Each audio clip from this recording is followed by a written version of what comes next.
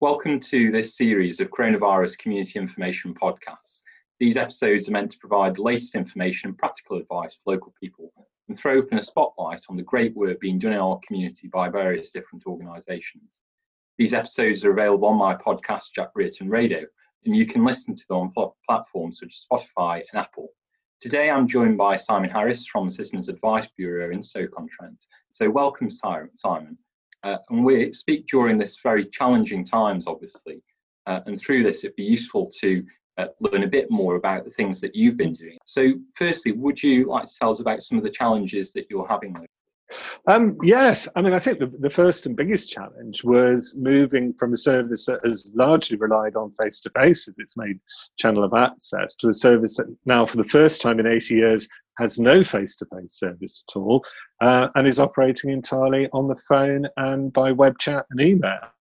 And that's been, I think, probably as big a change for staff as it has been for our clients. So logistically and technically, moving, about 120 people out of the offices and into completely different work environments, switching or diverting their phone extensions from the phone on their desk to their usually to a mobile phone at home and so on, has been quite a big challenge. And we're not overly sort of provided with technical staff. We've basically got one and a bit IT support staff who really worked their little socks off over the last 3 or 4 weeks to get us to the place we are now, where we are now delivering a service. We're able to give advice over the phone through a number of channels, and we're also able to do web chat and email advice as well. And not surprisingly, as you probably expect at this time, people have been finding us, however hard we've been trying to hide.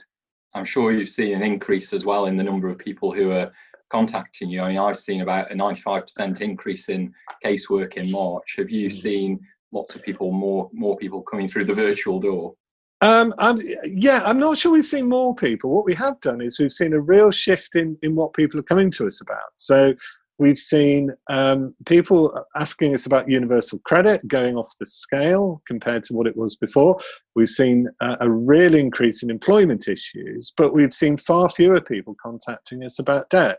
So I suppose overall those changes probably balance each other out. But yes, it is busy, and certainly some services, so the help to claim service, which helps people claim universal credit, has been absolutely inundated, and I think has seen a tenfold increase in people trying to get through.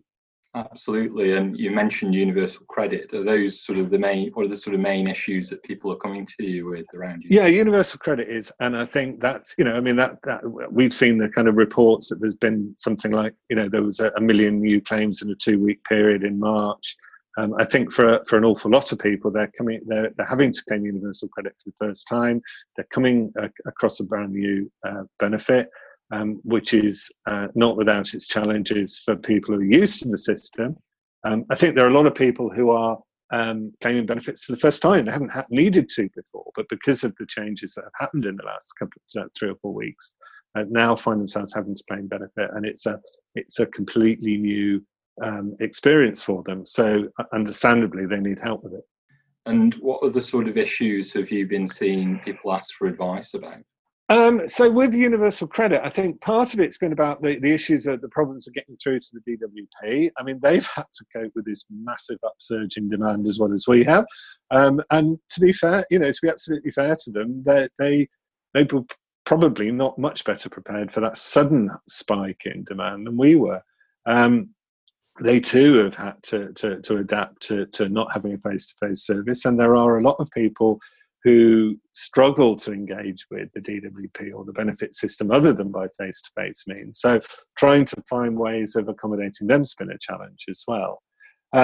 There's been issues around some of the things like the online ID verification and so on, and some of the parts of the universal credit system that have been a bit troublesome to date. I think this additional pressure is putting more and more or this is putting more and more pressure on those parts of the system that have struggled a bit to cope. Also, we've seen people who want to top up wages if they've been furloughed or their partner's been furloughed or both of them have or what have you. People who are self-employed and are unclear on whether or not they'll benefit from the support that the government's put in place for self-employed people, because I think there are quite a few very new self-employed people, people who are very new to self-employment who won't benefit from it because they won't have been doing it for long enough. There will be some people who maybe do some self-employed work alongside employment, so they might not earn enough of their earnings from self-employment to qualify, but will nonetheless still have lost a significant proportion of their income. So, and I think those have been issues we've seen so far. The other big category has been employment. Lots of people who have had issues about how this affects them at work. And again, this is a completely unprecedented situation for employers. It's a completely unprecedented situation for employees.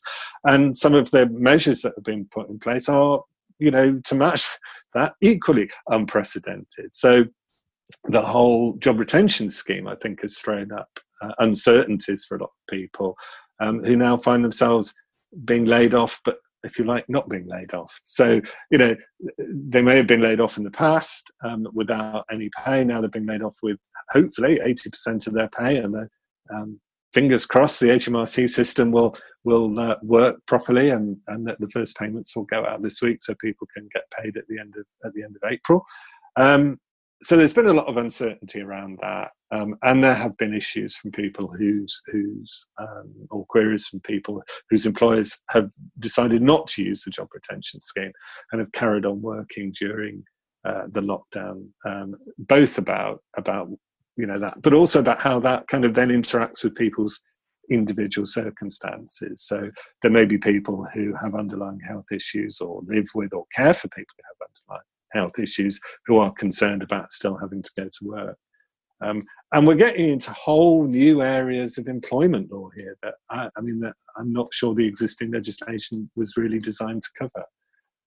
And if this goes on for any length of time, it'll be interesting to see how those things are resolved. No, I certainly agree with that. Those are the sort of issues that I'm getting through my casework as well, with people trying to adjust to the new way of working, or Absolutely. trying to look at the obviously businesses. Some are furloughing, some are not. Some are not sure about what the advice is. So that's certainly the sorts of things I've been trying to help both businesses and employees with when it comes to that support and advice. And I think it's very important that we do obviously point people to that professional advice, point people to organisations like yourself who can really help to support people in these very challenging times. I've also had issues with people coming to me about worried about they might lose their job, what the future holds for them, and I'm sure a lot of people coming to you with similar sort of issues as well. Yeah, I think that's beginning to come through now. Up until now, people have been more concerned with the immediate issues, and I think that's one of the reasons why we've seen a real drop in the number of people contacting us about debts. And that's partly because a lot of the triggers that would prompt people to come and see us about debt aren't happening at the moment because of the measures the government's put in place. So local authorities aren't chasing up council tax arrears at the moment. They're not sending the bailiffs around. Those events act as a fairly obvious trigger to people to come and get help. So that's not happening. The courts aren't sending out possession summonses or eviction warrants. So those triggers aren't happening, and those aren't prompting people to come to see us. And I think people who have kind of put things a bit on the back burner while they deal with the more immediate issues of the money in their pocket and buying food and looking after their kids and looking after their relatives and so on, and looking after themselves.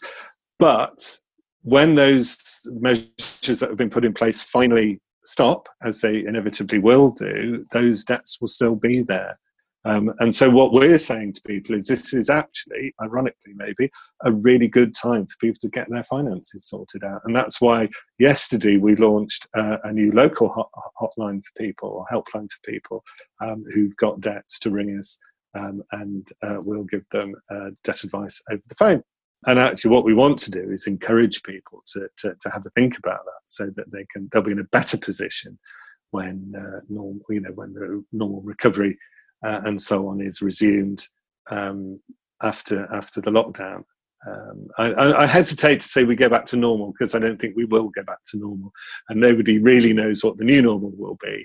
But people will still owe money, and the people they owe them to will then want that money back in. And if people can get things sorted out in advance, it will be a much easier transition back to that state than it would otherwise have been if they were caught unprepared.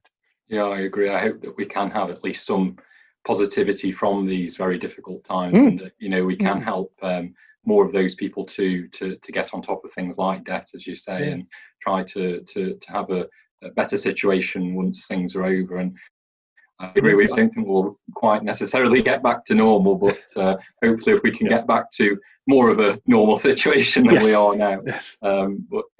Anyway, thank you so much for taking part in this, and it is very much obviously. I think it's positive news that we are seeing the flattening now of that peak, and hopefully we are reaching the peak, and we can get more help to people to ensure that, that we're continuing to support people, and also ensure that obviously people are continuing to follow that advice. But thank you so much for taking part in this, and look forward to supporting you in the future. You're very welcome. Thank you. Just to recap, I know people are facing unprecedented challenges at the moment, and the government have launched an unprecedented level of support to help people. This includes the launching recently of the Job Retention Scheme, which has now been extended also for people up until the 19th of March. We've also seen the Self-Employed Grant Support Scheme. This is worth 80% of your trading profits, up to a maximum of £2,500 a month for anybody who's self-employed.